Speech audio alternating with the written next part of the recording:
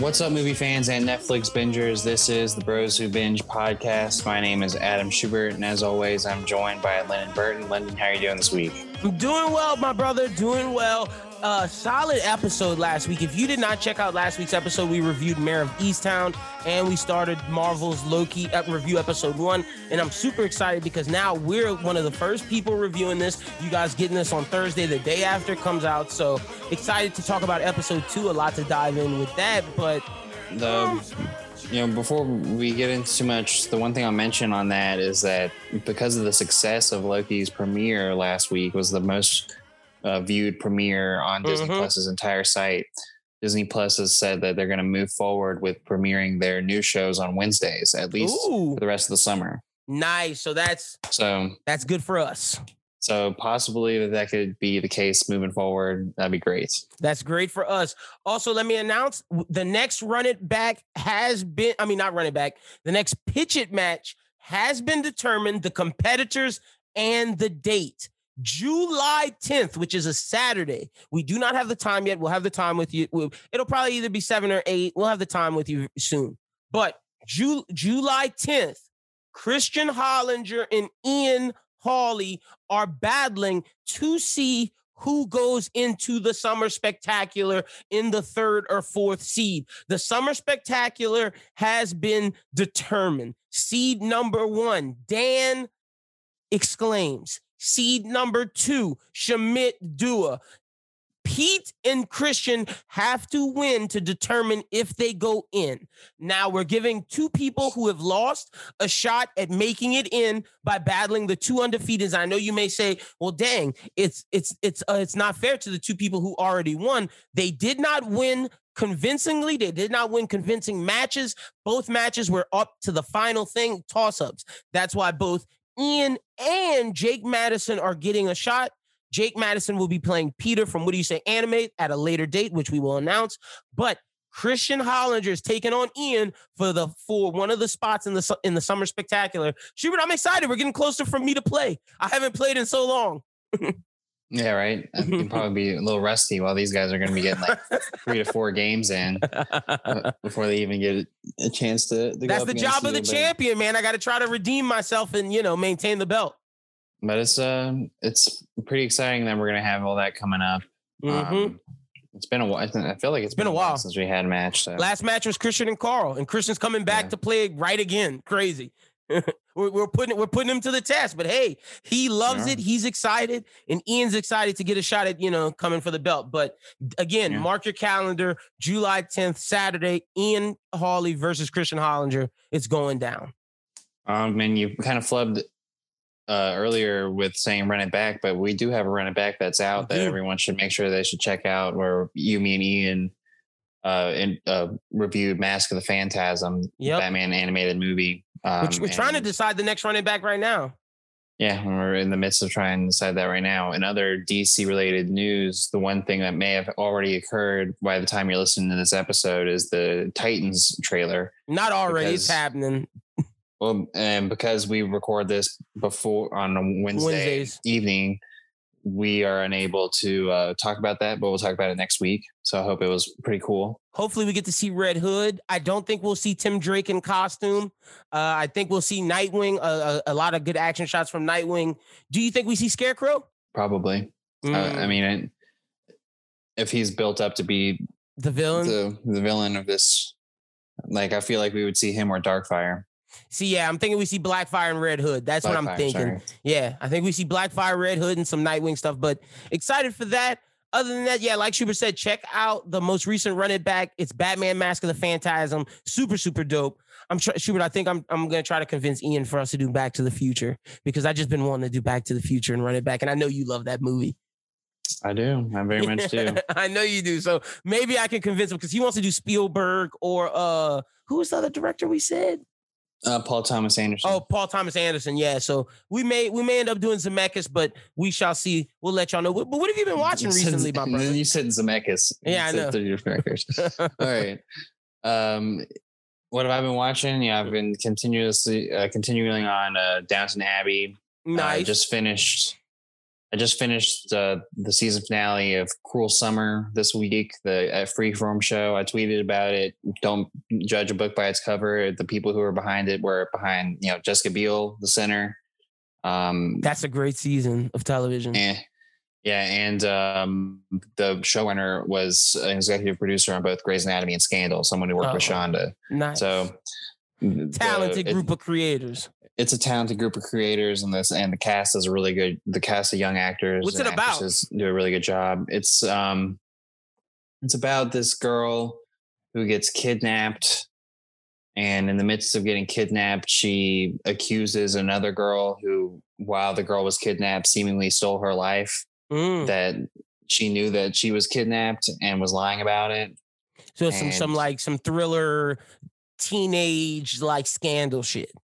Yeah, so you kind of uncover the mystery as it goes along. But the interesting part about it is that it takes place in 3 different timelines. So you're following 1993 summer, 1994 summer, and 1995 summer. Now that puts it over the edge for me wanting to check it out. That sounds pretty fucking interesting if they pull it off. So it flips around a lot. And the way that they do it that makes you understand where you are is the camera color tones. 1993 is very bright. 1994 is a little bit dimmer, but 1995 is almost like you put a blue lens over it. It almost seems like the whole thing is blue. Got you. So, okay, that seems pretty cool. Now, what's it called one more time? Cruel Summer. Cool Summer. I'm gonna have to check that out. Cruel Summer. Okay. I have to check that out. Yeah, see, I've been watching Insecure. I think I said that last week. My girlfriend, I put her on Insecure. We've been watching that, really enjoying that. Other than that, what have I been watching? My Hero. Basketball. I've been watching a shit ton of basketball, man. Holy shit. But My Hero's been great. I don't know if you watched the most recent episode. Yeah. We talked about it on after the podcast on Sunday, where we're one episode away. Yeah, we got the filler episode this week, which I probably won't even watch. No, you have to watch it. All right. And then after that, My Villain Academia. Also, the trailer dropped. We didn't put this in the notes, but the trailer dropped for the new movie, and it looks pretty fucking good. I thought the last movie was very subpar. But where does it fall on the timeline? That's the question. It falls in between. Okay, so the next arc is My Villain Academia, and then the one after that is back with the heroes doing an internship, and then there's a big war. It's between the internship and the war. Well, it's going to come. So that is ahead of all the other stuff that we haven't seen yet. That's why the movie comes out after the season. All right. Yeah. So, just this last movie took place. Actually, right now, but the movie's not canon, so it doesn't fucking matter. The movies aren't fucking canon. So, but the trailer looks cool, and we're gonna get some more My Hero content. But other than that, I think that's all I've been really watching, man. Like you said, I've been watching so much basketball, but I have been watching movies. I will say that. I watched this movie called The Long Goodbye, which is basically about this private eye Philip Moreau, and it's like a 1970s movie. It's pretty fucking good. It's on Paramount Plus. I didn't get a chance to watch Infinite, but I will watch that before the next episode. Someone I played golf with this weekend liked it, but okay, they're not really someone that I go to about movie takes. I heard it's I heard it's real shaky. Yeah, we'll see. Yeah, I'm gonna try and watch it. But that's all I got you. Because once we get to Movie on the Rise, we'll talk about why I'm going to be trying to watch Paramount Plus this weekend. So yeah, I'm gonna I have it on my Amazon as a part of an add-on for Amazon. Yeah. How you have AMC Plus too. So I got IMDb TV. I got IMDb TV, AMC Plus, and Paramount Plus on my Amazon, so it's dope. I'll check out Infinite this weekend. But Shuby, whenever you're ready, brother, we got a lot of news, and I'm excited to talk about the new episode of Loki. Yeah, man, I just found out this week that I am not a hero, so I'm ready to get into it. What you mean you're not a hero? Wait, what? We'll talk about it. Okay. So let's get started. Michael Waldron, the head writer behind MCU's Loki series, he's been a rising star. He began his career as an assistant writer on Community and followed Dan Harmon to Rick and Morty. and then he was tapped to take over the head writer and executive producer role of the Loki series. Yep. He's done a good job so far, in my opinion, and Kevin Feige would agree because he... Wait, real quick. It's funny that he came from Rick and Morty when Loki has a lot of Rick and Morty elements to it. That's all I'm going to... That's very interesting. We'll talk about that more later. Sorry to cut you off. It's just nice to know that that's part of his origins. But he's impressed us, and also Kevin Feige, who put him on to pen the upcoming Doctor Strange Multiverse of Madness film. More Rick and Morty shenanigans. And he is also now the screenwriter for Kevin Feige's untitled Star Wars film. Holy crap. Okay. Kevin Feige really likes this guy's work. He does. So I thought that was pretty neat. I've been enjoying Michael Waldron. So I think that putting him on Kevin Feige's untitled Star Wars film is some good signs. But obviously I'm hoping that all this stuff is not trilogy or connected related. I hope it's all just around separate movies. But this kind of makes me think that they might try and do, I wouldn't say time. Yeah, they might. World between worlds. Like, I mean, Star Wars has their own version of this, and maybe they'll explore it. I hope they go back in the past to you know what I want, Darth Bane. I want that. Maybe they'll do all of it. I want that era of Star Wars, man. But it's crazy because Loki very much so takes Rick and Morty inspirations. And now that I know Doctor Strange Multiverse of Madness was written by him, holy crap, that movie's going to be Rick and Morty on steroids. Well, and it also makes me think that some of the stuff that we're seeing in this series with Loki is going to be a big tie-in. Like, there's no way you can't tell me that Miss Minutes isn't a Rick and Morty like cartoon. That's very true. But I mean, what I was going to say is, Jonathan Majors can say all he wants that King the Conqueror is going to be in the series, and I believe him. But like, I think there's going to be something that will eventually lead to him or mention him. Mm-hmm. So the other bit of Star Wars news is that Star Wars Visions, the anime anthology series, is going to get its first look on July 3rd. What is the thing that at Anime Expo, which I think is dope, which means Star Wars is really committing to the anime version of this. And if they're going to do it at Anime Expo, that means they themselves feel that this is good enough to premiere to a bunch of anime fans who love Star Wars. So that's very exciting. This is why when we did our ranking of Star Wars stuff that was announced, this is why I had Visions higher than things like the Patty Jenkins film, like Rangers, which got canceled, like a bunch of other stuff. Visions to me has, because anime is arguably the biggest it's ever been in one of the biggest genres in the West right now because of just the streaming era. I think this is huge for Star Wars. I think so too. I'm glad that we're going to get a first look sooner rather than later. I want to see what this is going to look like. And again, I'm going to mention this the whole show. Again, Star Wars Visions, when was that announced? Like this year? Last year? They just started working on it? And we're already getting the first look, but Cowboy Bebop's finished and we can't get a fucking trailer? I digress. Oh, there'll be more of that. Exactly. There'll be a lot more of that. So here's what I was mentioning earlier. In a recent interview with Variety, Harley Quinn co-creator and executive producer Justin Halpern revealed where his corporate bosses drew the line. A perfect example of that is in the third season of Harley, we had a moment where Batman was going down on Catwoman. And DC was like, you can't do that. You absolutely cannot do that. They're like, heroes don't do that. So we said, are you saying heroes are just selfish lovers? They were like, no, it's just we sell consumer toys for heroes. It's hard to sell a toy if Batman is going down on someone. First off, I'm not a hero, Lyndon. I'm sorry. I'm not a hero either, but nah, that's not true. Batman in the comics definitely gives fellatio, so he is a hero. I'm gonna take up for my man Bats. Catwoman wouldn't be with him if he wasn't putting out. Let's all be honest. Selena Kyle is a bad woman. And she would not accept it. His response. Are you saying heroes are just selfish lovers?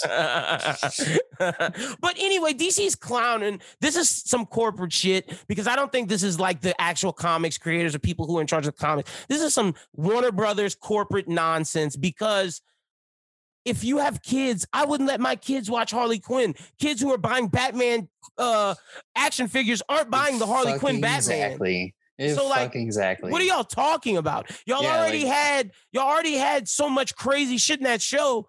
Batman going down on on Catwoman isn't as bad as a coked out Jim Gordon.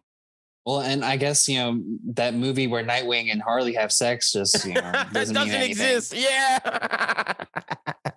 So, like, whatever. It's just because it's fucking Batman. Yeah. I thought this was ridiculous. I was like... That's a great story that you put in. That's hilarious. Well, it is. Like, and that was a lot of people were talking about it this week because, like, how could you be so absurd as to say heroes don't do that? Like, you can say the toy thing. They should just come up with just saying that heroes don't do that. No. You tell me that. Yeah, and a lot of people have some really good examples. That's a really fun Twitter to go through. And Superman definitely goes down on Lois Lane because if he didn't, he might break her in half the other way. And you telling me that Hal Jordan doesn't make a tongue construct with his lantern ring? The boys have showed us that superheroes are even more freaky than fucking normal people. You think Iris West Allen is not getting that fast tongue? Yeah. Getting that speed tongue, girl. He's hitting the Speed Force with his tongue. Yes, he is. Oh, we could keep going. Oh man, let me think of it. Let me does Shazam put a little, or no, does Black Lightning put a little black lightning in his tongue? Make it shocking. Static too. Does Aquaman make his tongue wetter?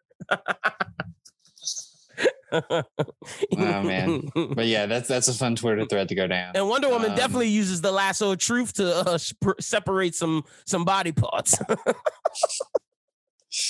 But anyway, moving on to DC and into Marvel, She-Hulk adds Jamila Jamil to a major role. She's going to play Titania, a Marvel supervillain with incredible strength and a frequent rival of She-Hulk.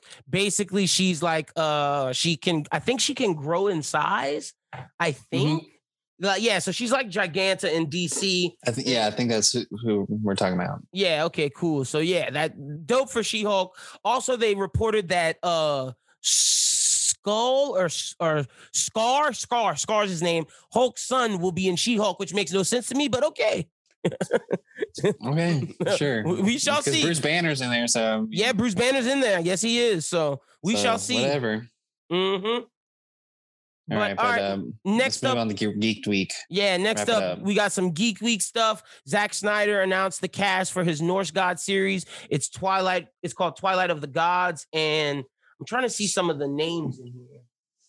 Yeah, I just wanted Raul Cooley, Justin Theroux. It's one of those things where you name the names and then you're like, who are those people again? But it's Lauren Cohen. There's like a bunch of people we know. John Noble, who plays Odin, he's from Fringe. Patterson Yosef is going to play Loki. I can't remember where we last saw him from. You remember? I thought it was something superhero related. Maybe. Corey Stoll, of course, from Ant-Man. Yep, Yellow Jacket, and he's from House of Cards. Yeah, he's from House of Cards.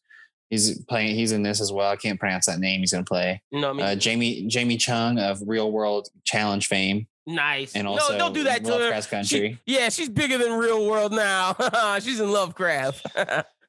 She plays the character Hell. Jamie Clayton is another actress in this. I don't remember her, but Christopher Thorman. He's a Jew. He's the guy who played Thorman in Game of Thrones. Yeah, Thorman, Game of Thrones.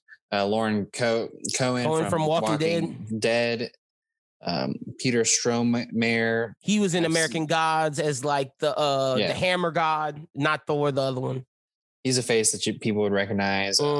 Sylvia Hoeks is playing Sigrid, and I don't remember her from anything. Stuart Martin as Leaf. I've seen this face. That's not Justin Theroux. He looks just like Justin Theroux. He does look like Justin Theroux. Pilau Eskbeck is going to play Thor. And then Raul Cooley. Our guy. So this is what he's doing. Nice. So shout out to Raul Cooley. Also, here's some other announcements. Good thing, Schubert, I have the dates because of Anime Talk. If not, I would have announced a bunch of Netflix animes that I don't know when are coming out. So Eden Zero has been out in Japan. I've actually been watching it stream, trapping out the bandwidth for Anime Talk, but it's going to be officially out of Netflix jail. It looks good. Schubert, wait. hold on. I'm gonna tell the date and then I'll talk about Eden Zero real quick. It drops on August the 26th. It'll be worldwide. Schubert, this is one of the best new gen animes I've ever seen. I love the manga. It's absolutely incredible. I think Eden Zero is something that should be reviewed on this show as well as Anime Talk. I think it's great. If you love My Hero, if you love Fire Force, if you love just anime in general, Eden Zero is going to be the next big one. Also, Shaman King, that's dropping. I thought Shaman King reminded me a little bit of like Soul Eater. Shaman King is early. It originally dropped in the 90s or the late 90s. This is a reboot. It's very Soul Eater-esque. It drops on August 9th. So you get Eden Zero August 26th and Shaman King August 9th. Also, the Mobile Suit Gundam Hathaway is a new movie that will drop on July 1st. Also, Netflix will be dropping the other Mobile Suit Gundam movies, Char's Counterattack, Mobile Suit Gundam 1, Mobile Suit Gundam 2, Soldiers of Sorrow, Mobile Suit Gundam 3, Encounters in Space. All of those films will drop on June 18th, but the new one, Mobile Suit Gundam Hathaway, drops on July 1st. Also, the Godzilla anime drops at the end of the month. There's also a new Bright anime, which I actually had in our notes for Anime Talk. So I'm glad that all of this really worked out so I could describe it to you. So the Bright anime is fucking strange, bro. It's about a samurai and an orc. Yeah. Okay. So pretty much they are saying in the Bright universe, there were samurais, and this samurai named Ito. Where is this at? Named, okay, here we go. Named Izo and this orc named Raiden they're working to protect a young elf girl in the Wan Shi Carols back to the elves in the north. Fucking strange, bro. An anime, weird. But whatever. I'll check it out. Also, the new Resident Evil, Exception, Make My Day, and Castlevania spinoff are coming out as well, all anime form. Castlevania spinoff will follow Trevor Belmont. I mean, not Trevor Belmont, his son, Richter Belmont. And then we're going to get a Splinter Cell anime, which I'm fucking excited about, and a Far Cry anime. All of this will be amazing. Are they going to be animes, or what it looked like to me is that they almost look like how Resident Evil is going to be, where it's like computer anime. It almost looks like the game, but the 3D stuff. You're just not playing. Well, Splinter Cell, as they said, is definitely going to be an anime. Okay. And I think Far Cry is definitely going to be anime. Okay. But we're also getting the Resident Evil live action series at Netflix. It said its main cast. Lance Reddick from The Wire is to star as Albert Wesker. Along with Riddick, the series will star Ella Balinska, Tamara Smart, Sienna Ogudong, Adeline Rudolph, and Paola Nunez. Details on which characters the others will be playing is kept under wraps. Resident Evil was originally ordered at Netflix back in August. And yeah, so we're excited to see the actual video game happen. It's going to be a 1 hour show for 8 episodes. I like Lance Reddick. Mm-hmm. Or Reddick. He's a solid actor. He's a solid actor. I'm glad he's going to be part of that. He's a very solid actor. But out of all this anime stuff, Eden Zero is the one that y'all should be the most excited for. It's going to be great. The Godzilla anime I heard is pretty good because it's in Netflix jail right now. You could watch it if you want to stream the Japan version. So Eden Zero 1, Godzilla Anime 2, Shaman King 3. And that's not saying Shaman King is bad. It's really good. And then in terms of the new stuff, I hear Splinter Cell they're actually working really hard on. And Far Cry is more of the video game stuff you're talking about. I don't know about that. So, you know. Yeah, I'm just like, Far Cry has interesting stories. I just don't know what they're trying to pull from. Yeah, like, are they going to tell, like, Far Cry is a weird video game to choose to make an adaptation of because it's open world. Each game is different. And each game takes place in a different time period. Are they going to do the 10,000 BC where you're a caveman? I doubt it. Are they going to do the one where it's basically Narcos? If I'm them, I would do the Asian one where they're going up against the Indonesian gang on the island. I think that one would be very interesting. That was a good one. So, you know, just my thoughts on that. But here's some of the trailers we got this week. We only have 3. The first one that I'll talk about is Kevin Can Fuck Himself. I thought this was an interesting trailer, like sitcom, but a horror movie inside of it where she wants to kill him. I wouldn't even say horror movie. It's more of like, it's like, you know, think about Everybody Loves Raymond, and then think about like the wife and Everybody Loves Raymond. And if she had like a real life outside of the show and like be like, she wants to kill Kevin. everything's got to be about this dude. He's fucking ruined my life. It's literally like if the wife from Everybody Loves Raymond wants to kill Raymond. Yeah. So, I might check it out. It looks funny. It's pretty funny. It's got the actress who played in Schitt's Creek. So I like what she's been doing. She's an Emmy winner. Yeah, I think this is a definitely different role for her, so it could be interesting. Mm-hmm. The next thing we got is Invasion. This is with Sam Neill from Jurassic Park. Are aliens invading? I watched the trailer. I was very confused. This is each episode is going to take, from what I understand, I'm pretty sure each episode is a different perspective of this one invasion. Okay. And it's supposed to be based off War of the Worlds. So this is going to be like Vantage Point, this is like War of the Worlds, a series. Okay, so it's Vantage Point, but War of the Worlds. Like we're seeing War of the Worlds, but through each person's eyes. Yeah, like from the dude who's in the military fighting in the Middle East, the girl at Korean home, or the Korean or Japanese space program, the woman at home, the kid in England that goes to school, Sam Neill, some sheriff that finds Prop Circle or whatever. I don't know. So, are you interested in this? I am. Okay. I think Apple's been doing some really great stuff. Oh yeah, this is Apple TV. We are pro Apple. I cannot find a lot of negative in the work that Apple's been doing, and I think that this is a really interesting way to revive War of the Worlds. Yep. Also, I don't know if you saw, but the morning show dropped the trailer for season 2. But I haven't seen all of season 1, so I don't want to talk about it. Okay. Well, the trailer looked pretty dang good. Also, our guy, Daveed Diggs, I wanted you to watch the trailer for this. His movie, and I was shocked. This is going to be a Showtime show. It looks pretty dang good. Oh, Stars. Excuse me. My bad. It does look like it is a Star show. It looks pretty good. So they're doing a spinoff of Blind Spotting, but instead of following Daveed Diggs' character, they're following Miles in the continuation of his life in Oakland. And I think it looks very, very good. He goes to jail, and it's about his wife having to deal with his sister and his mom and raising their kid and him getting out of jail and all that stuff. I think Rafael Casal is a great actor. I literally saw the trailer for this a week ago, rewatched Blind Spotting, the movie. Oh, that's what I watched. I should have said that at the beginning, but I was saving it for this. And then research his work. He's like an actual musician. Him and Daveed Diggs have been working for a long time. This is Daveed Diggs' passion project. I think this is going to be great. Yeah. And I think episode 1 dropped now. Yeah, it already came out. Okay, cool. So episode 1 did drop. So I think it's in the process of dropping. I don't think all the episodes are out yet. Yeah, I just remember whether it was, I think I have Stars on Hulu or something, because I remember seeing it pop up on my Hulu or something.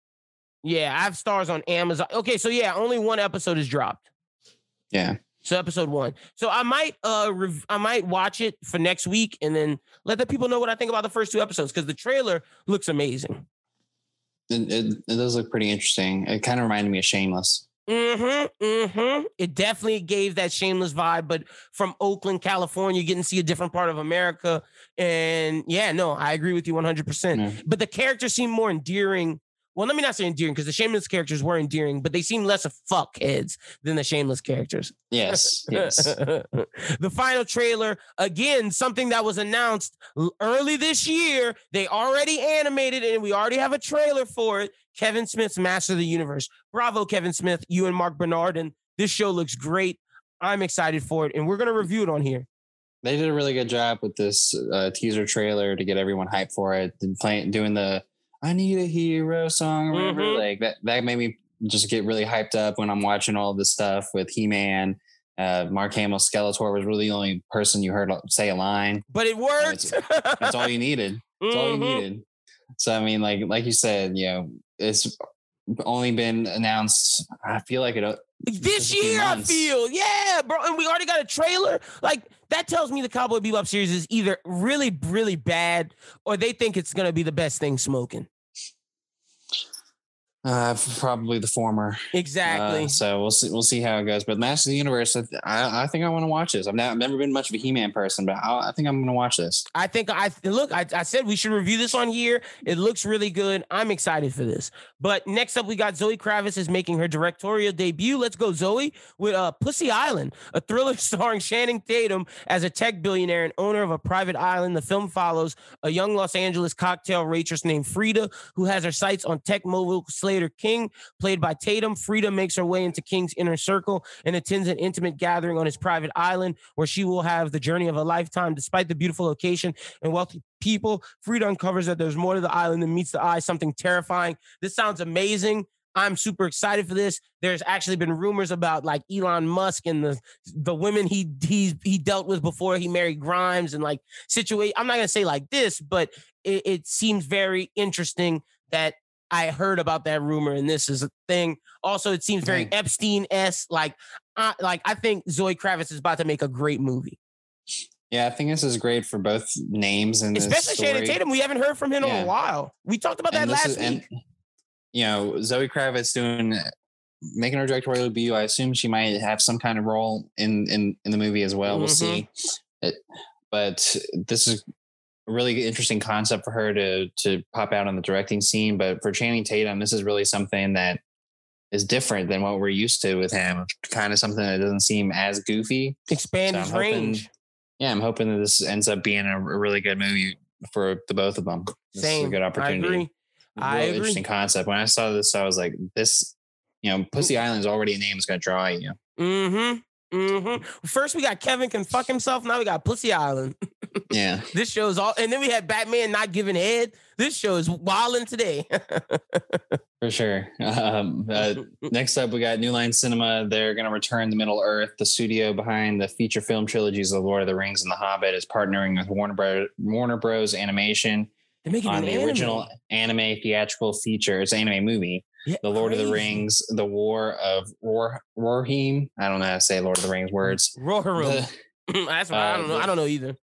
The standalone feature will depict the bloody saga behind Helm's Deep, the fortress depicted in Lord of the Rings: Two Towers, and the man in whose honor it's named, Helm Hammerhand, the legendary king of Rohan, who spent much of his reign locked in a prolonged and costly war. Veteran anime filmmaker Kenji Kamiyama, who helmed Netflix's Ultraman anime series, will direct the film. War of Rohirrim is not, however, connected to Amazon's Lord of the Rings series that is deep in production.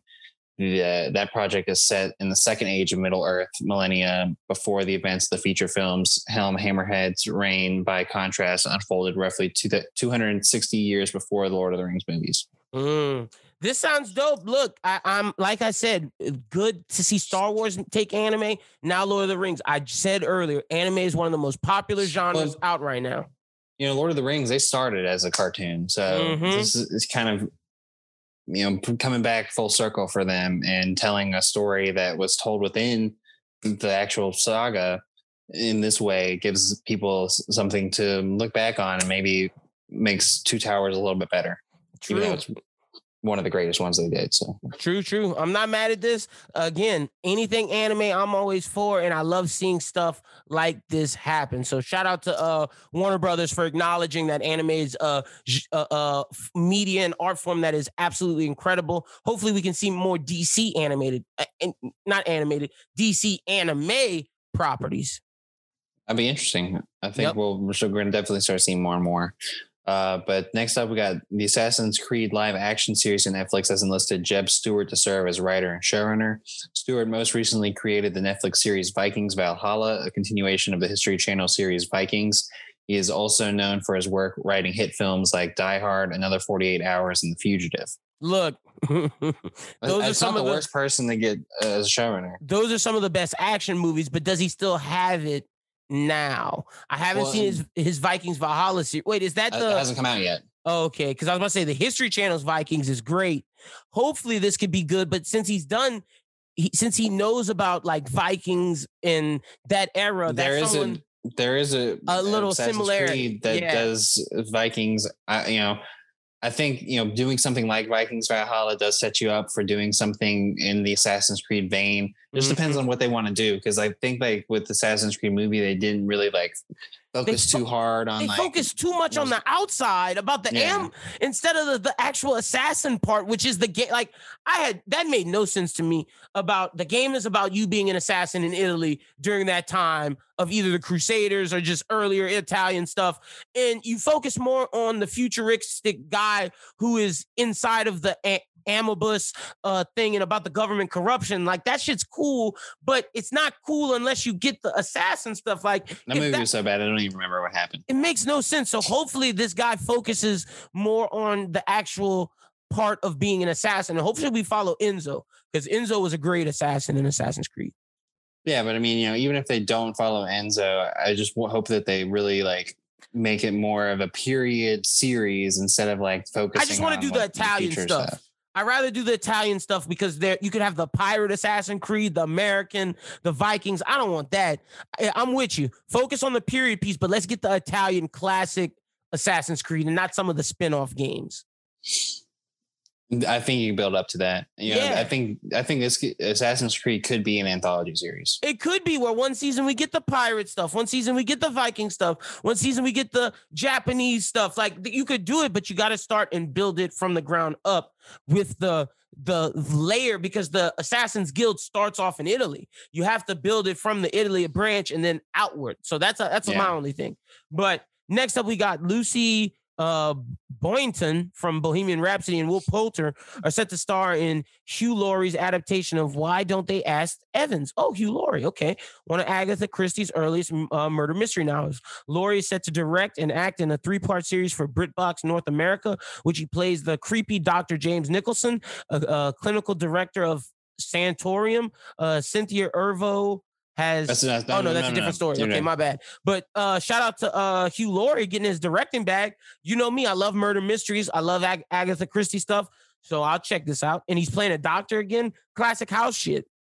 Yeah, we'll figure out how to get to it if you're not a BritBox person or you don't have the BritBox add-on on Amazon, which I would recommend people should consider, because BritBox does have a lot of really cool stuff. Heck, I've been watching the British Law and Order from time to time. That's pretty good? Interesting. I'm gonna check that out. It's just different, It's like it's not the same old. So I like watching British television. My friend Joe, shout out to him. Who moved out to England with his wife. He's been telling me about all this British TV to check out, and so down to see Hugh Laurie do an Agatha Christie novel. Sounds pretty cool. Exactly. I'm with you. So next up, we got Cynthia Erivo has set up a remake of Bette Midler's starring film The Rose, signing on to produce and star in the new movie for Searchlight. The Grammy, Tony, Emmy winner, and 2-time Oscar nominee will take on the title role in the musical romantic drama. She's trying to get the EGOT, which follows a self-destructive female rock star who struggles to deal with the constant pressures of her career and the demand of those who surround her. But while the new production will pay homage to the classic film, Erivo's take on the story is set to put a contemporary lens on the high price of fame. The original film is loosely based on the life of Janis Joplin and considered to be the quintessential film about fame and addiction. The 20th Century Fox movie went on to earn 4 Oscar nominations, including Best Actress for Midler. I'm sure she's going to change the genre. I'm sure she's going to make this like for today. R&B, soul artist. So that type of shit. Maybe even a pop artist. Erivo is trying to get her EGOT. I'm not a big Cynthia Erivo fan, but I know a lot of people are.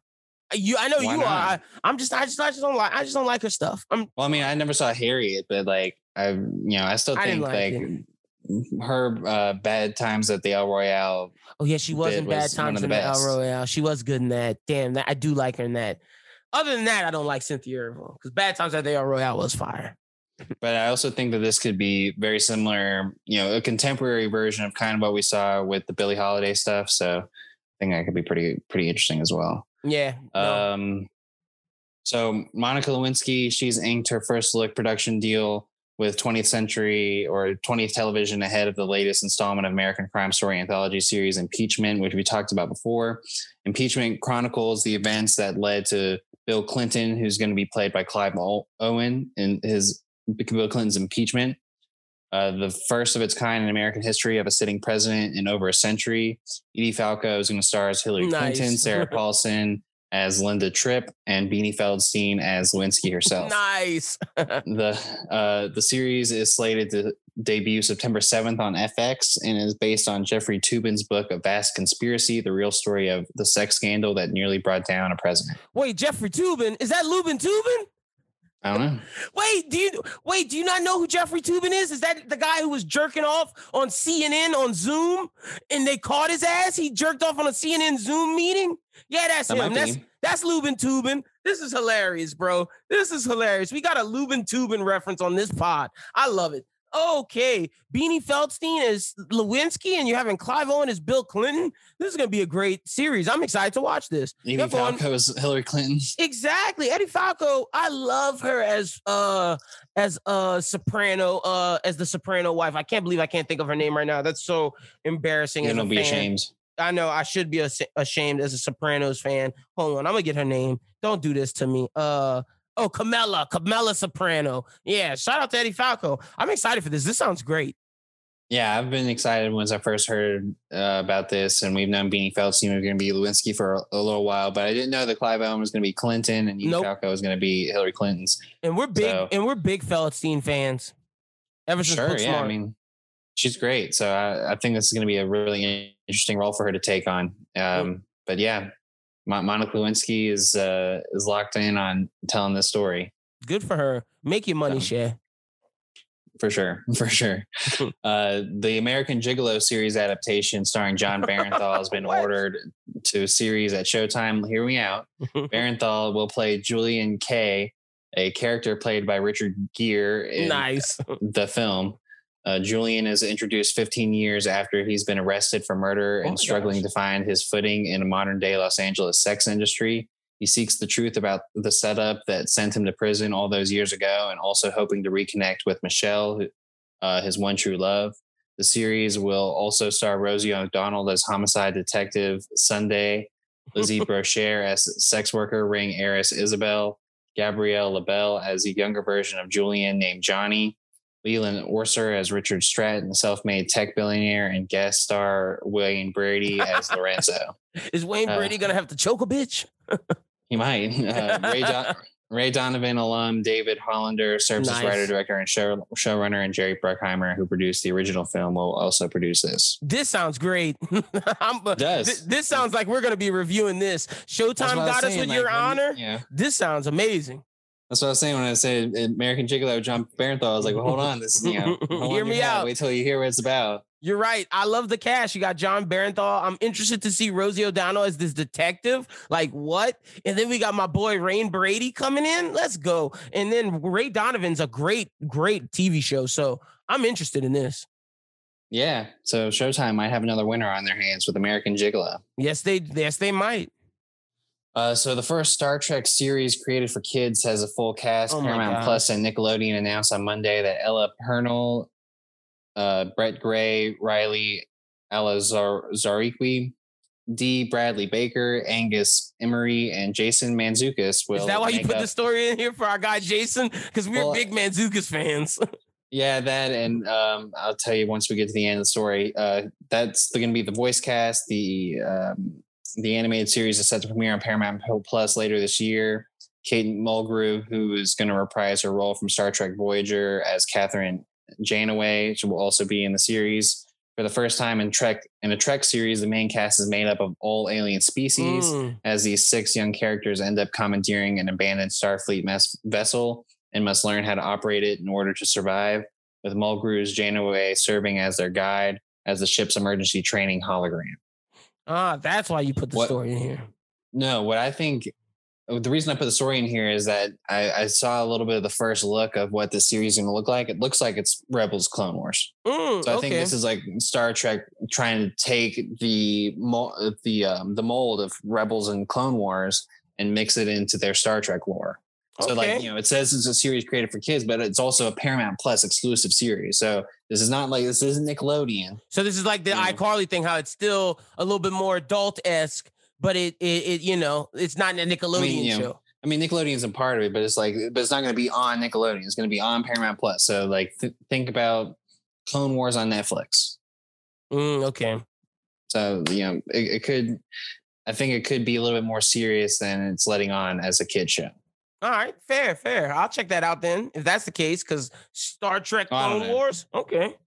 I mean, we'll see. I mean, neither of us are big Star Trek people. I don't know if you understand it, but true. That's another true thing. So next up, we got Netflix has officially revealed the cast of actors who will be lending their voice to the upcoming Big Mouth animated spinoff series, Human Resources, described as a workplace comedy that take place within the world of Big Mouth's hormone monsters. The news of the upcoming spinoff series was first announced back in 2019 as a part of the overall deal for show creators in the streamer, when Netflix confirmed that Big Mouth was renewed through season 6. Nick Kroll and Maya Rudolph will reprise their Big Mouth roles for Human Resources alongside Saturday Night Live's Aidy Bryant, Randall Park, and Keke Palmer, who will be joining the cast as season regulars. Shame Wizard voice actor David Thewlis also returns for the series, as well as Brandon Kyle Goodman, a writer for Big Mouth season 4. Human Resources is being advertised as much more adult series, focusing around the hormone monsters, Shame Wizards, depression kitties, and many other species that guide humanity through various stages of life. I think it's a funny spinoff to do. I'm more interested in just continuation of Big Mouth. Yeah, because I just don't know how it's going to be without the kids. Mm-hmm. So, but it could be an interesting show. Definitely worth a try for the spinoff. We'll see how it goes. That's true. They added good people to the cast. Aidy Bryant, Randall Park, Keke Palmer. Not a bad addition to the group. That's a fact. So we'll definitely be giving that a look-see. Next up, we got Lizzie Kaplan, Christian Slater. Shout out my guy from True Romance, Christian Slater, and Clark Duke are set to lead the cast of Netflix adult animated conspiracy theory comedy series Inside Job. From one of your favorite shows, Gravity Falls writer Shion Takuchi and creator Alec Hirsch. Takuchi and Hirsch revealed the cast today during Netflix adult animation studio focused at the Annecy Animation Festival, which includes Andrew Daly, Bobby Lee from Mad TV, and his podcast Tiger Belly, and John DiMaggio from Futurama, Tisha Campbell, who you may know from My Wife and Kids, and Brett Gelman from Stranger Things. Inside Job is an adult animated comedy about the shadow government and dysfunctional team whose daily grind is committing the world's conspiracies, from convoluted cover-ups to secret societies to mass orgy etiquette. Navigating office culture at Cognito Inc. can be tricky, especially for anti-social tech genius Regan Ridley. Even in the workplace filled with reptilian shapeshifters, psychic mushrooms, she's seen as the odd one out for believing the world could be a better place. Regan thinks she can make a difference if only she could manage her unhinged manifesto writing father and her irresponsible coworkers to finally snag the promotion she's been dreaming about. Kaplan is Regan Ridley, Cognito Inc.'s associate tech genius. Slater is Rand Ridley, Regan's father and disgraced head of Cognito Inc. Duke is Brett Hand, a lovable DC yes dude. Daly is Junior Shimipio, CEO at Cognito. Lee plays Dr. Andre, a free-spirited biochemist. DiMaggio's Glenn Dolphin, a half-man, half-dolphin. Campbell plays Gigi, Cognito's fast-talking head of media manipulation and subliminal message. And Gelman is Magic Mick, a psychic subterranean mushroom creature from a hive mind from within Hollow Earth. This sounds absolutely amazing, hilarious, and I'm going to watch this. I'm more excited about this than a Big Mouth spinoff. Same. The QAnon community is going to have a field day with this shit. Yeah, they're going to tap into every conspiracy that ever was and be like, oh yeah, this is definitely real. This is and we're creating it, or and that's why this is hilarious. And that's why this is funny. And also Gravity Falls people have shown they can make conspiracy theory stuff without even having real world stuff to rely on. So sure. I believe Takuchi is going to be the one who's going to be the showrunner. Okay. So they're gonna run with it here. I mean, they got a great cast: Lizzie Kaplan, Christian Slater, Clark Duke, John DiMaggio played Bender, Bobby Lee. So good cast here for voice acting. I think the ideas sound, and as long as Netflix doesn't fuck it up, it should be a winner. A big deal. Yep. No, I'm with you. I'm excited for this. Yeah, I'm super excited about it. So moving on, the Marsh King's daughter has rounded out its cast with Brooklyn Prince, Gil Birmingham, and Karen Pistorius. All names, if you look at them, you'll definitely know what you've seen them from. They're joining the ensemble of the psychological thriller. They will appear alongside the previously announced Daisy Ridley and Ben Mendelsohn in the big screen adaptation of Karen Dion's best-selling novel of the same name. Neil Berger will direct. The logline is Marsh King's daughter follows Helena, played by Daisy Ridley, a woman living in a seemingly ordinary life with her husband and young daughter, but hiding a dark secret within. That her father is the infamous Marsh King, the man who kept Helena and her mother captive in the wilderness for years. Helena is forced to face her demons when her father escapes from prison unexpectedly, knowing that he will hunt for her and her family. Helena must find the strength to confront her past and the man she once idolized. All right, cool. Sounds semi-interesting. Yeah, it doesn't sound bad. Yeah, so let's see if Daisy Ridley, this could be another turning point for her, because Chaos Walking didn't really pay off as much as she might have hoped. So that's true. But hey, Ben Mendelsohn, I'm assuming he might be the Marsh King. He's a menacing guy. I think he's going to do a great job. The three names that I added in, Brooklyn Prince, Gil Birmingham, and Karen Pistorius. Brooklyn Prince, she is on the Apple TV series Home After Dark, the one where she's like trying to solve a murder mystery. So is this like a this is not fantasy, right? This is real. Well, it's like real life, but I don't think it's a real story. Okay, so yeah, this is gonna be like basically like a prisoners type thing. Like the Marsh King like kept them captive like underground, like on some creepy man shit, huh? Something like that, yeah. I hope this isn't like another Chaos Walking teen book situation. No. Okay, cool. No. This should be like pretty grounded in reality. Some grimy shit. Like Daisy Ridley needs something serious like this to show that she's like legit, I believe. But naming the other guys, Gil Birmingham, like a lot of people will probably remember him from Twilight, but he was also had some roles in Hell or High Water and Wind River. Okay. Cool. And that was the one I most recently saw him in. And Karen Pistorius, she was the lead in Mortal Engines. Okay, cool. All right, well, yeah, I'll definitely give this a shot. So moving into my reality bag, Too Hot to Handle Season 2 will premiere June 23rd. Netflix will drop Season 2 in 2 batches of episodes. The first 4 will go live on June 23rd, while the remaining 6 will be lined up for June 30th. Let's go. I love me some reality TV. I've been watching The Bachelor. I got my thoughts on that, but I'll save that for when we do Movie on the Rise. What I will say about Too Hot to Handle is I do like that Netflix is now kind of mingling their reality circle? shows. I need to finish The Circle. I haven't finished it yet. You need to finish it. But so maybe someone from The Circle might pop on Too Hot to Handle now. Anything's possible when it comes to Netflix reality show world. They're almost like their own Bachelor Nation in that sense. Pretty much. And then the other series coming out on HBO Max, Nikki Glazer is heading F-Boy Island. She's going to host the 10-episode dating series on HBO Max. See, HBO's jumping in the reality world. That's going to be gas. With Nikki Glazer, they know what they're doing. That's going to be fucking fire. And I don't even know the premise yet. Just wait and see who's in charge of it. Created by Elan Gale, who was a part of the Bachelor franchise, created Bachelor in Paradise. Oh, crap. And Sam Dean, who was the showrunner for Love is Blind, which was this is about to be a hit. This is about to be a smash.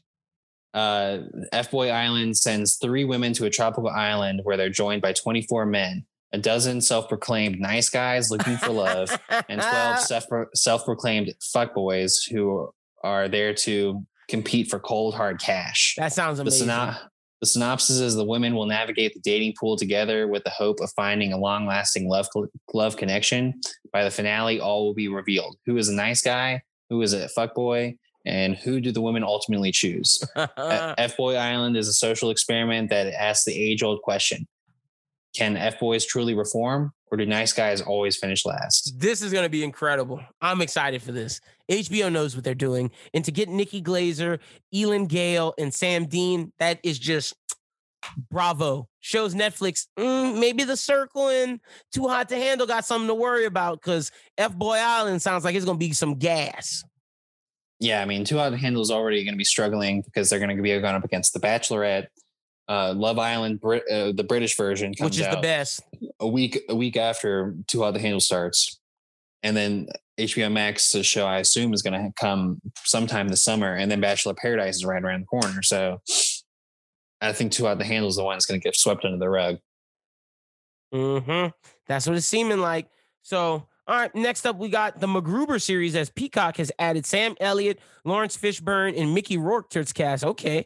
The trio of acting legends previously joins cast members Will Forte, Kristen Wiig, and Ryan Phillippe in an 8-episode series after rotting in prison for over a decade. America's ultimate hero and uber patriot MacGruber is finally released. His mission to take down a mysterious villain from his past, Brigadier Commander Enos Queeth. Rourke will, with the entire world in the crosshairs, MacGruber must assemble his old team, Vicky St. Elmo, Wiig, Dixon Piper, Phillippe, in order to defeat the forces of evil. Damn. They got Sam Elliott, Lawrence Fishburne, and Mickey Rourke in this comedy, MacGruber. I don't know how this sounds. It sounds like this might be trash. It all depends on how people see MacGruber. MacGruber was a popular SNL skit, and I think I guess I enjoyed the SNL skit, but I definitely didn't see the movie. Okay. And I didn't see the Forte movie either. I'm still not paying for Peacock, and this doesn't make me want to pay for it. Nope, I'm not in Peacock either. So, and speaking of the next Peacock, series, maybe. So, is this a live action or is this animated? Because Ted was live action anyway. Okay, so it's still live action? Yeah. Oh, okay. So it's just Ted again. Okay, so a live action series adaptation of the Ted movie has been ordered straight to series as Peacock. Variety has learned Seth MacFarlane is currently in negotiations to reprise the voice role of Ted. MacFarlane will also executive produce and write the series. So yeah, we're just getting a Ted TV show. I don't know why they said it like that. That's weird because it's I don't know why they already said it like live that action. Either. But I mean, like, my question is obviously Mark Wahlberg isn't coming back. I mean, I wouldn't say obviously. Maybe he's not. Maybe he'll reoccur. I don't know but is like this going to be Ted? Well, Ted always was with Mark Wahlberg, so maybe it's like, a different Ted. Maybe it is a different Ted. That'd be interesting. Maybe, but I mean, Ted was one of a kind because of the Wish, so I just don't know. Yeah, this is weird. This is weird. Maybe this is like where Mark Wahlberg gives up Ted. And now he's with another group or another family. Maybe it's about him having to deal with being abandoned by Mark and having to find a new kid or something. Yeah, or just on his own. On his own, yeah, true. All right, next up, we got Will Smith is set to host and star in a 1-hour comedy variety special at Netflix. Variety has learned the series will include comedy sketches, musical performances, surprise celebrity guests, and noteworthy conversations, among other things. It's set to launch on Netflix globally later this year. Hey, Will Smith, I understand your movies have been trash, so I guess it's time to put out like something back to the comedy world. I see him, got to make that money somehow because he hasn't put out a good movie in God knows how long. Yeah. Because Bad Boys was okay. It wasn't great. I would say Bad Boys is the only one because, I mean, Bright sucked. In Suicide Squad, he was good, but the movie Man sucked. Yep, Gemini Man sucked. Focus was pretty good, but Focus was so long ago. Focus was like 2016. Focus was so... Or like earlier than that. Yeah. Might have been 13. But I liked Focus, though. Focus was pretty good. Him and Margot. The next 3 stories are all kind of meh. But, I thought we could talk about them anyway. Jeff Wilbush, who is best known for the Netflix series Unorthodox, very good series, has been cast in the Netflix drama series Breathe. Wilbush joins previously announced lead Melissa Barea, who is the star of In the Heights. Barea will star as Liv, a razor-sharp Manhattan attorney who finds herself profoundly out of her comfort zone when her small plane crashes in the Canadian wilderness and she must battle for survival. Wilbush will play a recurring guest star Danny, who is Liv's love interest. Danny's a lawyer at Liv's firm, who she has a one-night stand before they begin an on-again, off-again relationship. I assume flashbacks. Okay. But, this is kind of interesting because Barea, she's just coming off In the Heights. This is kind of a big deal for her to kind of show her acting range and being in a survivalist movie. Show. All right. Good for her. We'll see what they got. I need to see a trailer for this though. Yeah, for sure. For sure. Yeah. The next up, we got Gerard Butler and Miranda Baccarin are going to reprise their roles in a Greenland sequel. Trash. Did you ever see Greenland one? No, what, bro? I haven't watched a Gerard Butler movie since Den of Thieves, because that was 50 Cent. That was fire. Anything Gerard Butler is in by himself, where he's saving the world, either saving the president, saving the environment, saving space, all that shit is trash. Yeah, I didn't see Greenland. It came out during COVID, and it was a apocalyptic near extinction level event. So it was just like one of those things where that just did not fit the vibe. Sorry. In a continuation of the story of the Garrity family who survive a near extinction level event. Spoilers if you haven't seen it, who cares? When an interstellar comet hits the Earth, they must leave the safety of the Greenland bunker and embark on a perilous journey across a decimated frozen wasteland of Europe to find a new home. Nice, Gerard Butler. Keep making trash movies. Next up, Jennifer Lopez. She's going to star in a sci-fi thriller called Atlas for Netflix. Brad Payton, who orchestrated on-screen carnage and Rampage and San Andreas. Gosh. Great start. He's going to direct the film. Atlas unfolds in a bleak-sounding future where an AI soldier has determined the only way to end war is to end humanity. Obviously, this extremist approach to achieving a pacifist paradise doesn't go down so well with Lopez, who finds herself teaming up with the one thing she fears most, another AI. Oh my God. Jennifer, you did such a good job in Hustlers, and now you're back doing trash movies. This sounds horrible. Like, Netflix is just wasting money with this. J-Lo, you got Ben back. Get him to put you to write something, to direct something. Like, oh my gosh, this sounds horrible. You go team up with the Rampage and San Andreas star? Ugh, nasty. Nasty, nasty, nasty. Netflix. You see why Amazon, Hulu, and HBO Max has passed you up as best streamer? Because y'all put out shit like this. This is horrible. Yeah, it's pretty bad, man. Pretty bad. Oh, geez. And speaking of bad, let's talk about this Netflix Avatar: The Last Airbender series. It's going to be 1 hour shows, 10 episodes. This is the log line. A reimagined live action series based on the award-winning beloved Nickelodeon animated series Avatar: The Last Airbender, which follows the adventures of the main protagonist Aang and his friends who must save the world by defeating Fire Lord Ozai in the destructive war with the Fire Nation. Aang will be 12. Katara will be 14. Sokka will be 16. Zuko will be 17. Interesting. All right. Just because that's better because we heard that story earlier on that Sokka was supposed to be Aang's age. You better turn Zuko. Zuko can't hit on Katara then at all. He can. He's 17. Bro, when I was a senior and junior in high school, I was hitting on freshmen in high school. Like, I know, but I'm just saying. It's not going to weird me out. It's just different age, man. It's a different age. Zuko stick to me. No, I mean, they're still under 18. This is all high school. Like if Katara was 12, then like that'd be weird. Are you in high school at 14? Yeah. Okay. But still, keep that to a minimum. Keep that to a minimum. And I don't even want to see Katara hitting on fucking on old boy with the straw in his mouth, Jet. Like all those relationships Katara has in the TV show, you gotta cut them out. She's 16 in the TV show. She's 14 now. Cut them out. Oh, dude, yeah, that's not fair. Cut them out. No, you can have them. They just can't be so serious. They can't be like it was in the TV show. Them dudes was trying to smang.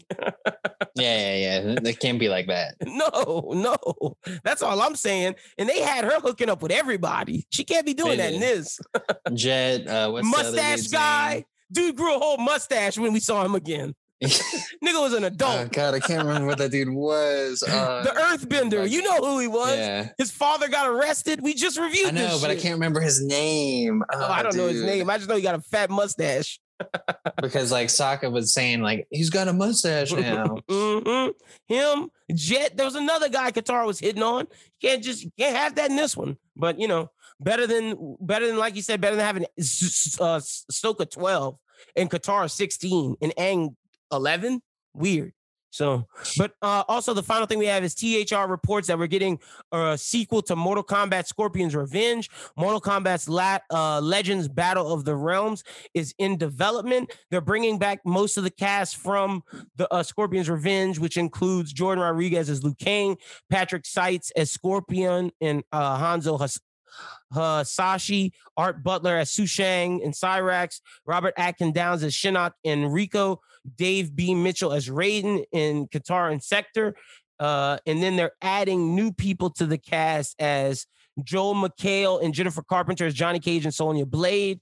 They're also bringing Matthew Mercer as Stryker in Smoke, Bernardo de Magurio as Sub-Zero and Kuao Liang, Matt Yang King as Kung Lao, Paul Nakauchi as Lin Kui, Grandmaster, Emily O'Brien as Jade, and Deborah Wilson as Vora. I think this is dope. Mortal Kombat Scorpion's Revenge is the best Mortal Kombat movie, even over the fucking new one. So the fact that we're getting a sequel that's going to actually be the tournament, I'm excited for. Yeah, I think that's going to be pretty neat. I do remember the kid's name. It was Haru. Haru. Mustached Haru. Yeah, but this Mortal Kombat thing seems pretty dope. I'm excited for it. So I think Mortal Kombat is really greatly served in the animated they can do everything they want to do. Yep, I agree. And with that being said, that's the end of the news for this week. Time to get into the segment of the show where we suggest one movie or TV show for you to watch that's new this week or before the next episode drops, or it's something we've been watching that's been out for a little bit that we think you should check out. This segment is called Movie on the Rise. Schubert, what you got for the people? All right. So iCarly will start on Paramount Plus this weekend. Today. Mm-hmm. So Dave started yesterday, so it's on Hulu today. So you should check out both of those. We're gonna be reviewing it next week because I just didn't get a chance to watch it. I did see some more interviews with the iCarly group, and they were like, "This is 100% an adult show." Nice. So be aware of that. It made me a little bit more excited and wanting to tune in. I did watch the first episode of Dave. It was, kept with the theme. So I'm more interested in seeing some of the more episodes going forward. It was one of those Dave episodes that makes you just cringe. So we're going to be reviewing all three next week. Since now that I know it comes out on Wednesdays and we review this later than when it comes out, I'll watch it live. I just didn't know. Yeah. And then it comes out at 9. So yeah, we'll check it out. Luca on Disney Plus, if you want to pay $30. Yikes. Just go to the movie theaters. Yeah, I might as well go to the movie theaters. I did actually watch Raya and the Last Dragon. Loved it. It was great. Nice. Okay, cool. Loved it. It's one I told my girlfriend afterwards. I was like, okay, well, when I have a kid and they want to watch these Disney movies, I hope they glom onto this one and not Frozen. I'd really rather watch this one. Yeah. The College Bowl, Peyton Manning's quiz show, is going to premiere June 22nd, next Tuesday. So before we on NBC. Before we do the next pod. Okay, cool. And then the Nick Cage movie about him fighting the animatronic machines, Willy's Wonderland, has come out. I reviewed it on Letterboxd. I reviewed it 2.5 stars. I gave it a 0.5 star because it's a 2-star movie, but it's one of the better 2-star movies I've ever damn seen. It's pretty hilarious. It's 90 minutes of tons of fun. Okay. I loved every minute of watching Willy's Wonderland. So I'll have to check it out. Okay, Willy's Wonderland. I'm really excited for Dave and iCarly now. So that's dope. All right. So for me, by the time you guys hear this, there's a new anime out called Record of Ragnarok. I showed Schubert the trailer before we started this. Basically, the world is ending. The gods are fed up with humanity, but one god is like, humans deserve a chance to fight back. So they invoke the tournament of Ragnarok to where the gods will fight against all different gods will fight against humanity's greatest fighters and greatest combatants or worst criminals to fight for humanity's survival. I believe this season we're going to see 4 god battles, but I believe in total there's like 10 or 12. So we're going to get 4 of the first battles, which is going to be dope. One of them is definitely, which we see in the trailers, Thor. Thor looks badass. So this is amazing. I'm literally watching this as soon as we finish potting. That's out today. Rick and Morty season 5 drops this Sunday. So be on the lookout for that. And then on June 21st, Batman The Long Halloween Part 1 comes out. I will watch it before the next pod and give y'all my thoughts on it. So next week we'll have Dave, Batman: The Long Halloween, and Loki. So y'all have a lot to hear from us for next week. And let's get into talking about Loki, man, because if, I thought the first episode was good, but this episode put it over the top for me. Like, I'm ready to get to, once this episode ended, I was like, give me more. Like, I'm ready for the next one. Like, also, I don't think Lady Loki is Loki. Well, I don't know. I mean, I think she's Enchantress. Probably so. I think she's Enchantress, but I did love the fact that they presented Lady Loki and it was basically her saving up all of these like TVA capsule things to open up different portals in the multiverse to just make it go crazy. And she bombed it. Yep. As I said. Yep. And called the TVA off guard. I love the relationship between Owen Wilson and Loki growing. And you even see that like Owen Wilson was so upset when Loki went through the portal instead of staying with him because he felt that they built a relationship. But even on Loki's face, you could see it was hard for him to make that decision, but he just wants to see everything through and see what's going on there. It's not necessarily that he's going to go side with Lady. They don't know that, true, but it's not that he's going to go side with Lady Loki. It's just he wants to see these things through, and it's going to be interesting to see if they knew what was actually going on, they'd be a part of it. It's just like one of those deals where they just don't know the full story. Yeah, true. But would you believe Loki if you told him that? If you're Morbius, yeah. So it's a catch-22. So you just have to see what he's going to do, and hopefully he doesn't betray you. Yeah, I thought the build-up was pretty good with it, going back and forth to the Renaissance Fair, Loki discovering that you can live within the apocalypse points of the variant. Like, at first I thought it was like, oh, is this like his scheme to get to Asgard? But, he made a really good point. They showed it in the Pompeii thing. I found it funny that they went to 2050 Alabama. Yeah, I meant to mention that to you. Like the Captain America and Winter Soldier had us in Louisiana. Loki got us in Alabama. Marvel hidden our 2 states. Yeah, a Category 8 hurricane. Crazy.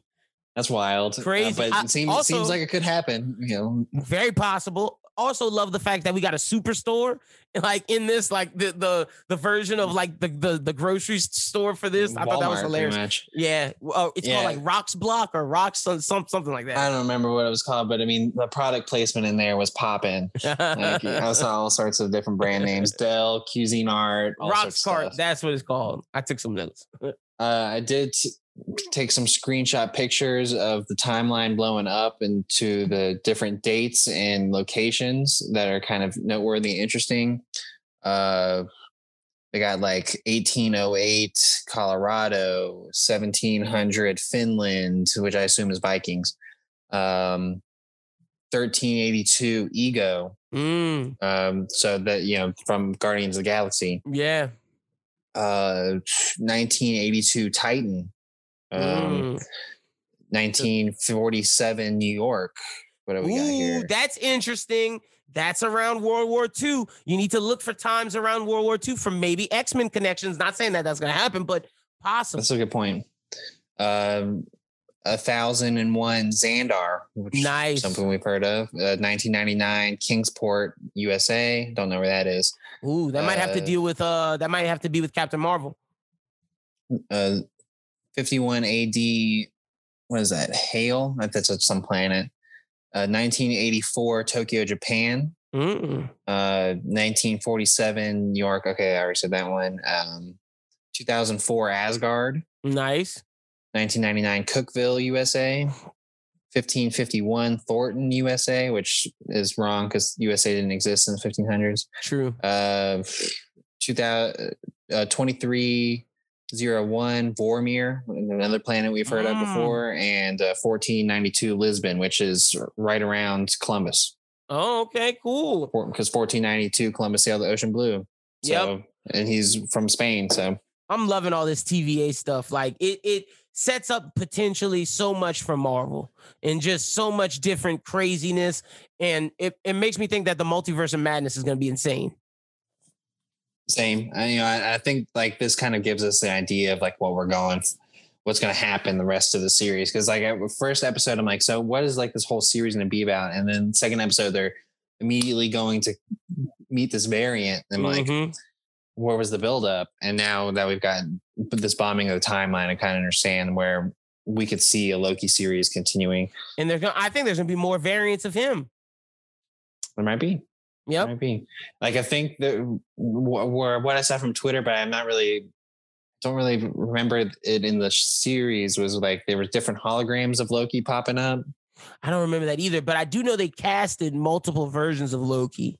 So I could see if there were the holograms in there, that's who they're going after. Apparently there's like Loki with a big Viking helmet. And there's a kid Loki as well. A kid Loki, yeah. So, yep.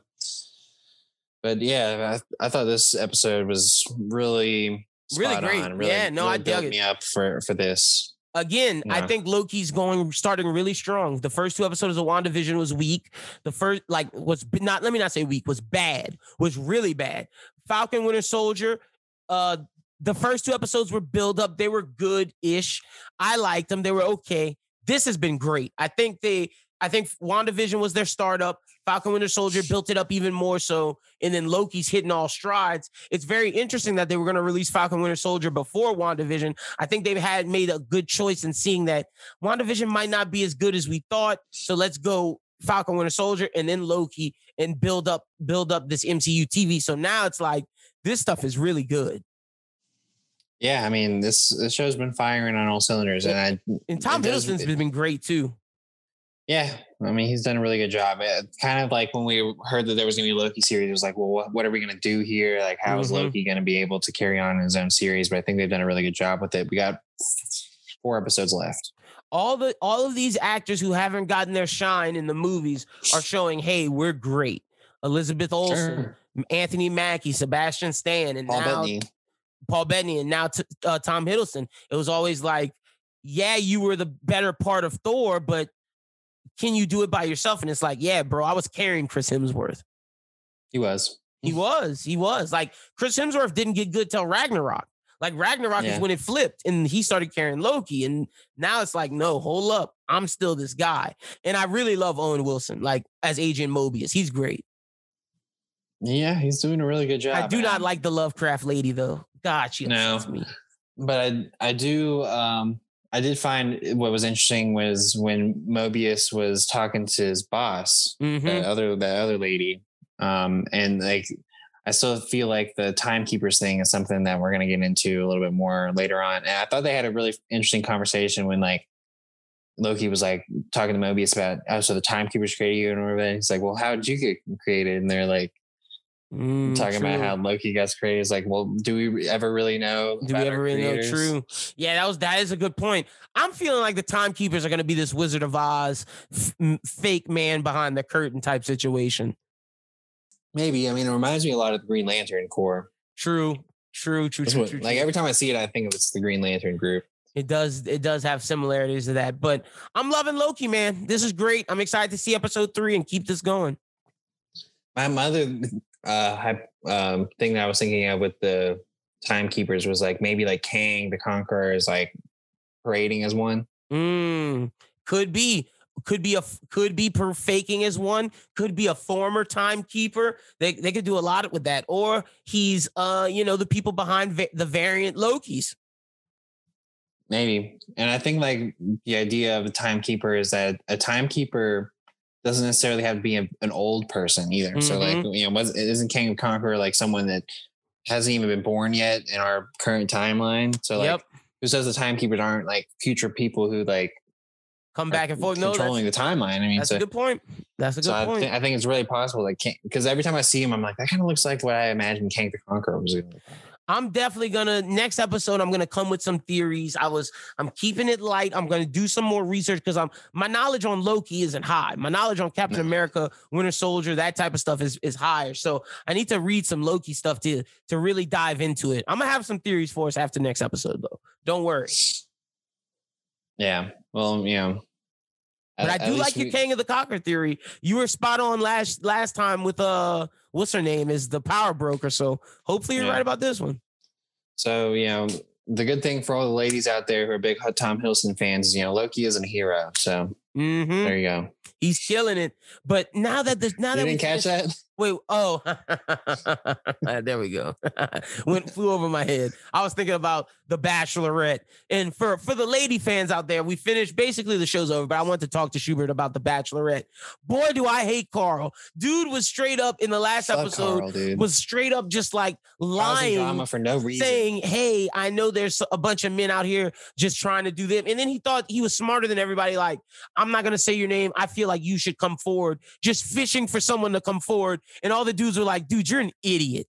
You just caused all this drama for no reason. And he's going to stay. You know he's going to fucking stay. I hate that. Because now the producer's like, oh, we got our villain now. Mm-hmm. And I'm like, fuck, dude. Like, that guy dude's sucks. the worst. And like in the beginning of that episode too, when he like did that speech forever, it was like, it was horrible. I love that black guy Thomas was like, can we get him off the stage? Boo. Yeah.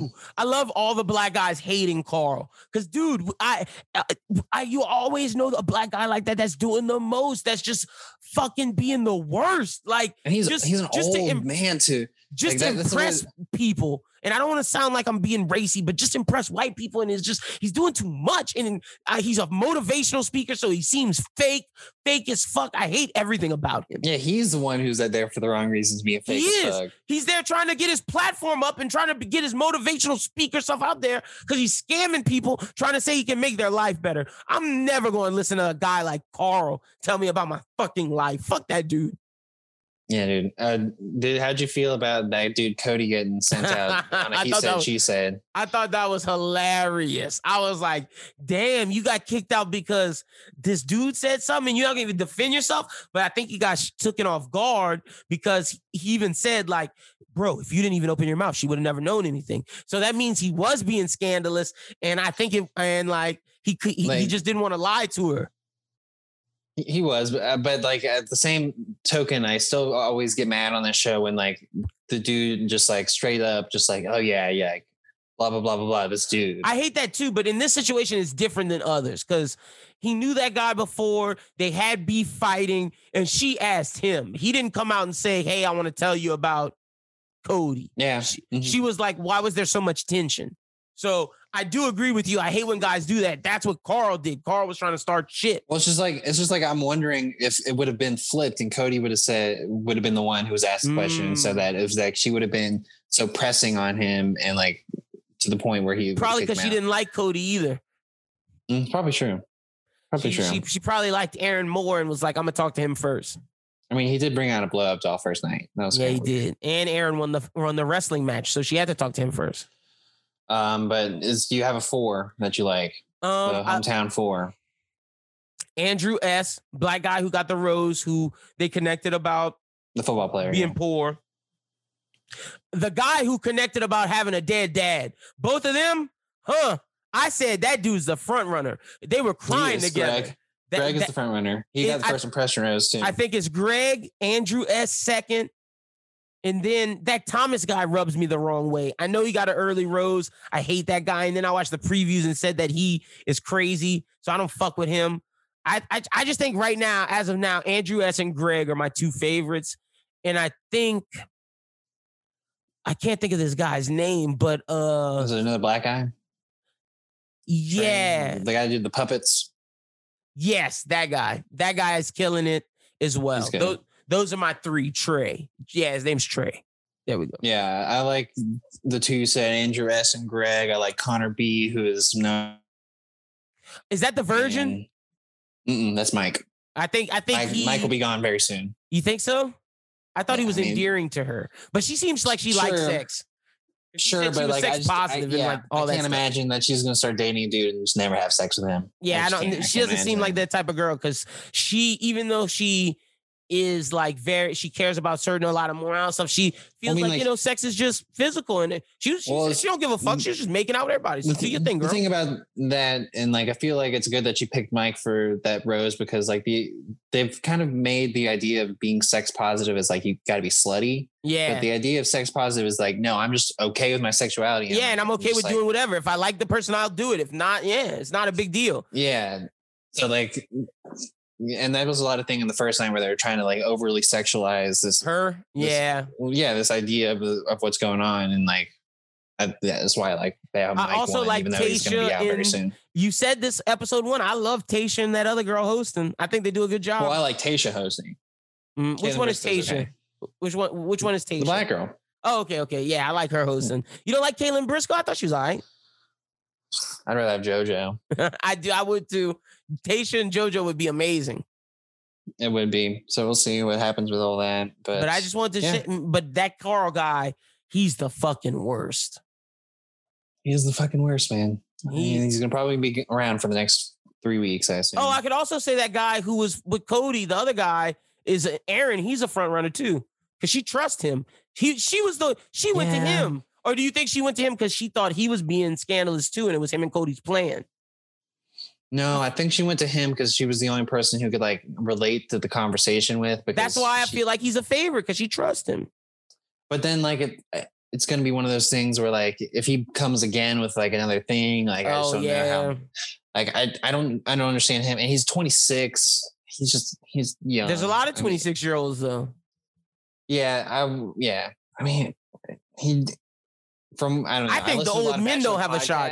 There's a 34-year-old. I don't think the 34 and 36-year-old have a shot. The guy who didn't get a date, that old dude who's like, "Hey, would you like my kid?" I think the 36-year-old has a shot. You do? See, I feel like when he asked, "Would you mind being how do you feel about being a mother?" And when she was like, I felt like she said this to make him feel good, but I don't think she wants to raise his kids. I don't believe she does. But I think he's going to be around for a while. Usually when someone doesn't get a date. And she even said as much in the episode. She said it. Yeah, she did. Is that, she feels comfortable where they are. I feel like she feels comfortable, but friendship comfortable. That's what I think it is. Once his story comes out, depending on because I could totally see him getting a one-on-one, maybe not this next week, but the following week. But failing. He could fail. But I mean, his story is that he is a widower. And I feel like once that story comes out, he's going to gain some sympathy amongst the Bachelor Nation. They're going to at least keep him top 7. So they'll keep him for that, but I don't think she's going to pick him is what I'm saying. No. I feel like he is not her type. I feel like her type is Andrew S. and Greg. I feel like she likes the type of dude that Greg is and the type of guy that Andrew S. is. Yeah, I like those 2 picks. I think that when Blake from the past season comes in, I think he's going to get a good shot too. Oh, they're bringing in a new guy? Well, yeah, he's from Tayshia and Claire's season, but he's. You froze up. I don't know if you froze up. Would you say? Blake's an idiot and I hate him, but she'll probably like him. But Andrew S., I want him to be the Bachelor. She might pick him, but I don't know. Greg, it's just that connection with those dads and them crying together. I don't that when I saw that, I was like, dang, she really likes this guy. But she had a similar connection with Andrew S. with the fact that they were both came from poor families. And when the way she was looking at it, when he was like, why are you looking at me like that? She was like, because I want you. Those eyes, that was like, whoa, she liked this guy. She wasn't looking at everybody else like that. For sure. So I think the dudes that I named and plus the Blake guy, they are all front runners. I'd like to see Andrew S. be the Bachelor at this point. And I think the one thing about Greg that you got to keep an eye out for is it was reported that he takes a lot of acting classes. He's trying to be an actor. Oh no. Greg's a phony. Oh, that dad shit was fake. And no, I think it's real, but I was talking to my girlfriend about it. I was like, could you imagine if this dude faked all that? His dad wasn't dead. Schubert, okay. The evil side of me was like, he said this dad shit might have convenient, and then them tears started coming out crazy. And I was like, is he faking? And he also waited. He waited a while. That's what pissed me off because it was I thought it was just oh, maybe he's not comfortable talking to her. But if you're that's what she was talking about it. That's what bugged me. Been I sympathize with you, and I sympathize with you because I just lost my dad. But he waited until the end of the night. I'm like, damn, he's lying. But lying. It's hard. It's a hard lie to make because if he goes to hometowns, what is he gonna do? So I don't know. Don't have his dad there. That's what I was saying. I was like, just be like, hey, Dad, get the fuck out of here. Get the fuck out of here. We got to make some money. Yo, Schubert, that would be the craziest lie in reality TV. If he gets to the Final Four and he lied that his dad was dead. That would be so bad. Instant. So bad.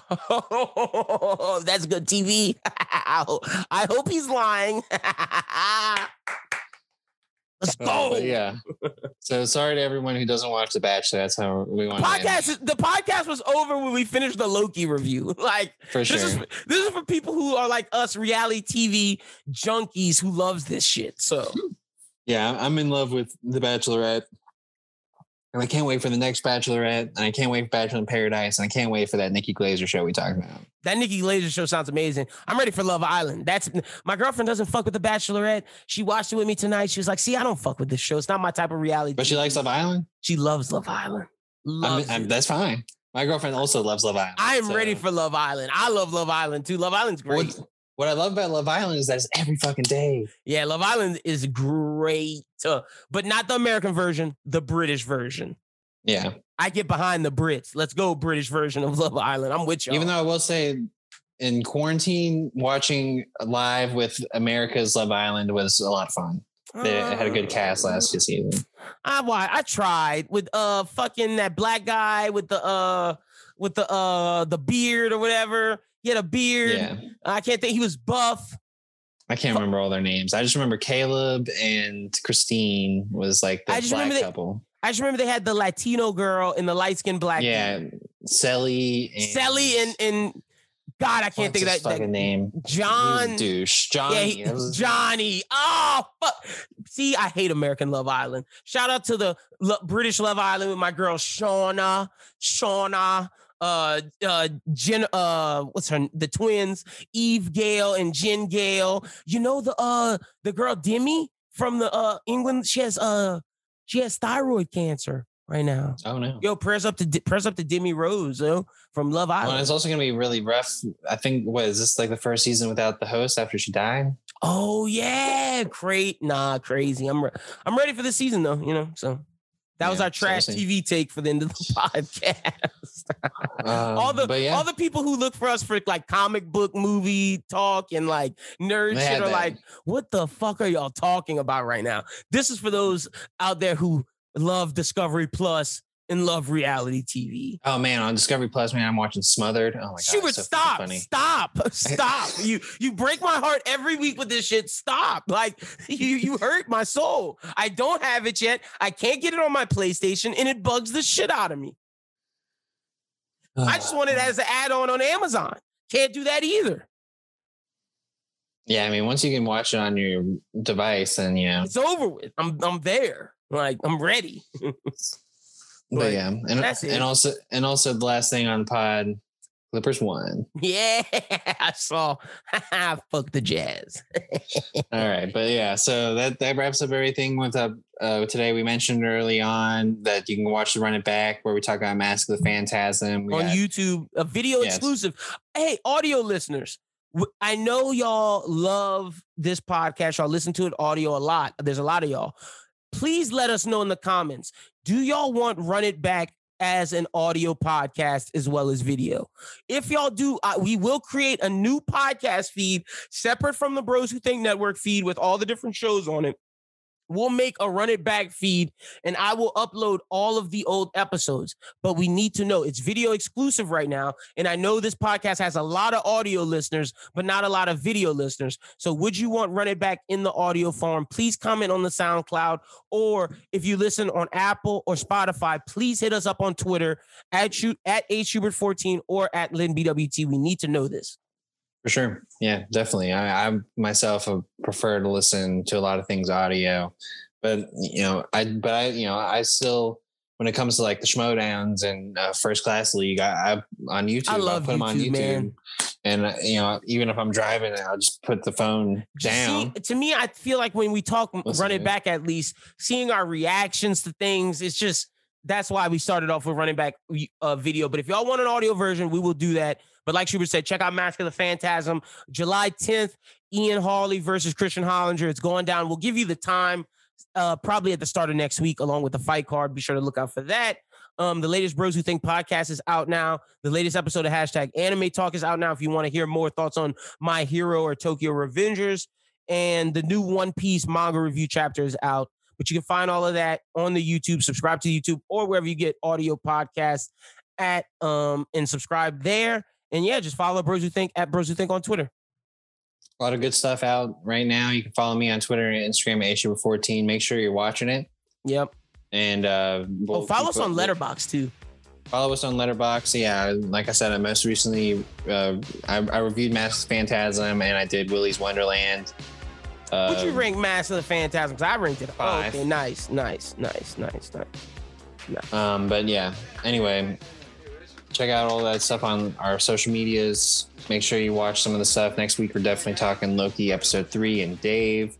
So be sure to check those out, and we'll be spoilers, putting out some spoilers next week. So make sure you tune in.